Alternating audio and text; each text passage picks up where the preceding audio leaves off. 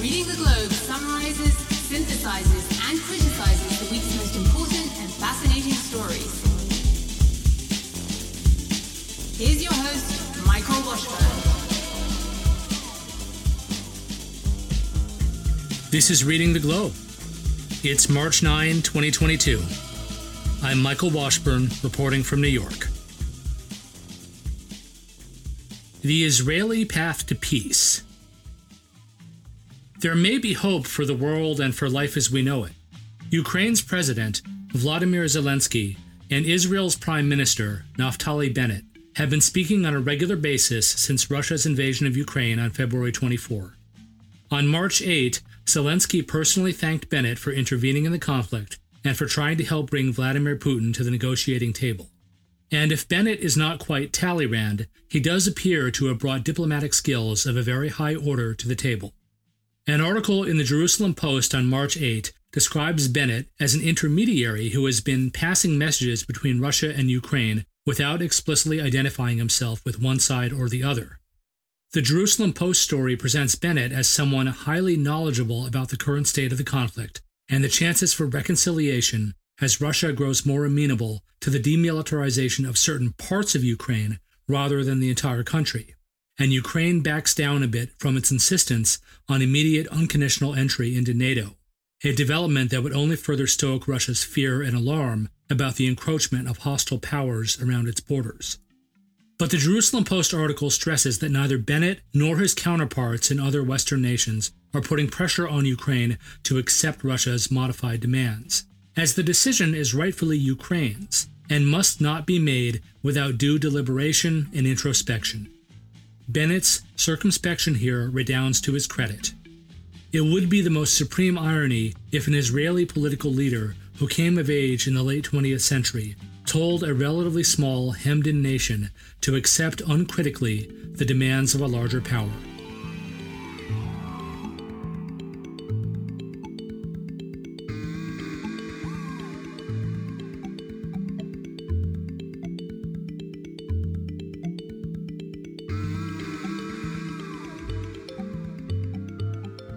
An artist's plight. How far does the reach of Cuba's repressive regime extend? In Joe Biden's America, a great deal further than you might think. During the Cold War, liberals and conservatives used to argue about just how bad communism was for those who had to live under it. When liberals said maybe the ills were exaggerated and things weren't as awful under communism as the hype might lead you to believe, the response of conservatives was often something to the effect of, "Look at it this way. In capitalist democracies, there are guards to keep illegals out, and in communist societies, they have guards to keep people in."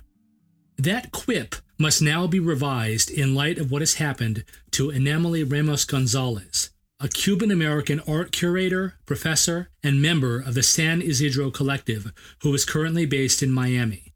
San Isidro formed in 2018 with a view to opposing censorship in Cuba. A February 19 article by Ken Curson in Fine Art Globe, Cuban curator Anemily Ramos Gonzalez stranded in Miami, details how staff at Miami International Airport, seemingly at the behest of the Cuban regime, barred Ramos from getting on an American Airlines flight bound for Cuba. Curson's piece cites a Miami Herald article stating that typically, when Cuban authorities deny someone entry to the island nation, it happens on the ground in Cuba and not at a U.S. airport. Following this extraordinary development, Ramos led protests in Miami's Little Havana neighborhood and granted an interview to Fine Art Globe, in which she said a lot of people had made their voices heard about what they consider a heavy-handed, indefensible act on the part of Cuba's regime. While it is far from the first time in recent years that people attempting to travel to Cuba have run into problems, Ramos said, her case is different because of her legal residence in Cuba. When asked whether she fears that the attention given her case might put her in danger, she said that, on the contrary, she feels safer in the spotlight. For all their heinousness, Cuba's officials are unlikely to try to strike at such a dissident in the U.S., who enjoys a very high public profile at the moment. It seems certain that things about communist regimes are constant over time. If the street protests over the treatment of Ramos are any indication, Sentiment among Miami's Cubans runs just as high now as it did in the 1980s, when the survivors of the Mario boatlift and other exiles and refugees coalesced into one of the most vocal and determined anti-communist diasporas anywhere in the world.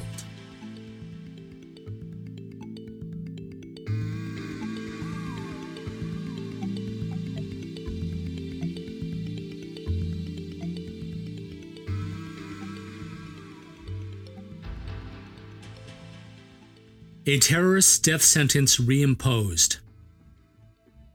On March 4, the U.S. Supreme Court decided in a 6-3 ruling to reinstate the death sentence of Dzhokhar Tsarnaev, the surviving member of the pair of brothers who set off 2 bombs at the Boston Marathon in 2013, killing 3 people and injuring hundreds, and then went on a rampage in the course of which they murdered a young MIT police officer and caused still more chaos, injuries, and destruction in the Boston area. An article in National Review published shortly after the ruling details the reasoning put to use by Justice Clarence Thomas, who spoke for the majority when stating that the defendant had received a fair trial before an impartial jury, as required under the Sixth Amendment. The dissent, expressing the views of Justices Stephen Breyer, Ilana Kagan, and Sonia Sotomayor, supports the Court of Appeal's earlier finding that the district court was correct to insist that the defendant had the right to introduce certain evidence about his brother's involvement in a grisly triple murder in the Boston area years before, and that the judge in the earlier proceeding should have allowed defense lawyers to ask jurors about the prejudicial nature of pretrial coverage of the 2013 attack, National Review's article explains. Ostensibly, the great care and deliberation around the imposition of the death penalty are designed to ensure that the state never puts an innocent person to death. Whether one is for or against capital punishment, such deliberation arises from coherent motives. But here we have a case where there is zero doubt on anyone's part as to the guilt of the defendant, yet he languishes in prison nearly a decade after the horrific attacks, costing many thousands of dollars from the pockets of the very taxpayers he and his brother traumatized in such a cowardly manner. The families of the 3 people killed and the hundreds injured in the 2013 incident live not only with physical and mental scars, but with the daily humiliation of knowing that their money goes to feed and house one of the monsters who irrevocably altered their lives. If there is any consolation and cause for hope for the people of Boston in this endlessly drawn-out case, it is that the case falls under federal jurisdiction. The state of Massachusetts has not put anyone to death since 1947.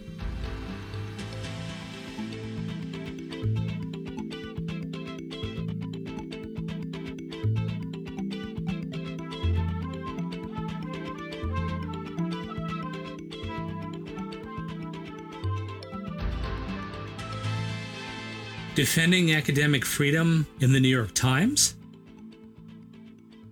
Those of us who have grown increasingly alarmed over what The Economist magazine in a cover story last September called "The Threat from the Illiberal Left" may be surprised at finding an op-ed piece passionately defending intellectual independence and freedom of speech in, of all places, the New York Times.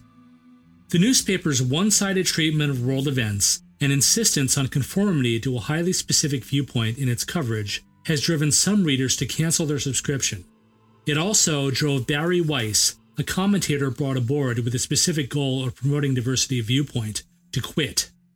Hence it is gratifying that on March 7, the Times saw fit to publish a guest essay by Emma Camp, a senior at the University of Virginia, entitled, "I Came to College Eager to Debate. I Found Self-Censorship Instead." Miss Camp is not just another conservative with an axe to grind over political correctness and cancel culture. On the contrary, she describes herself as a liberal who sometimes takes a heterodox position.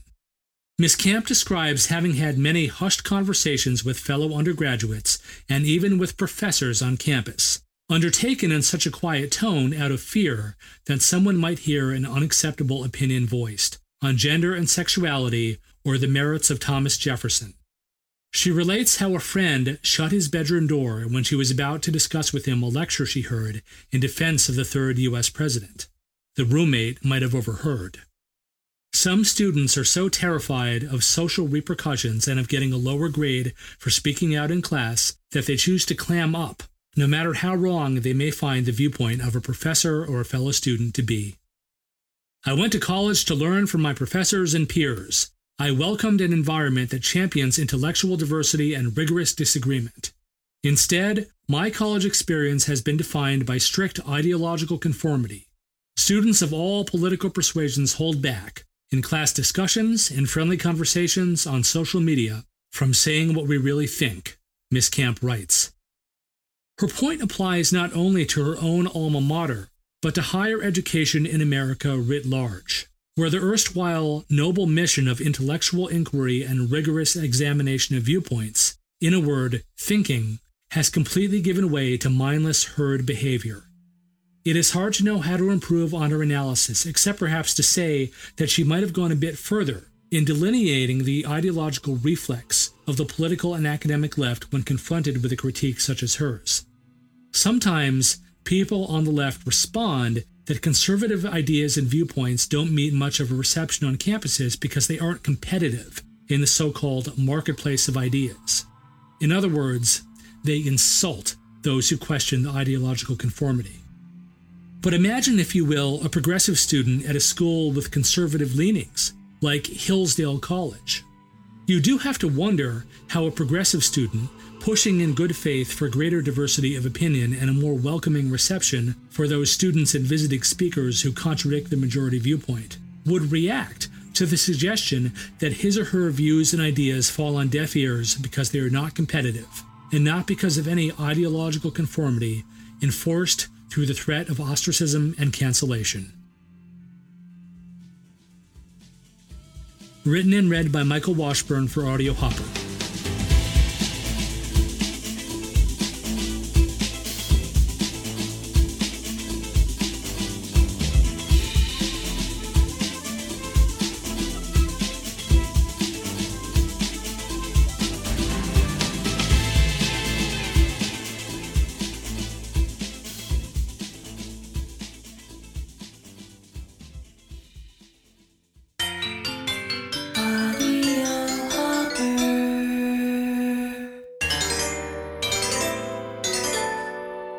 Original production.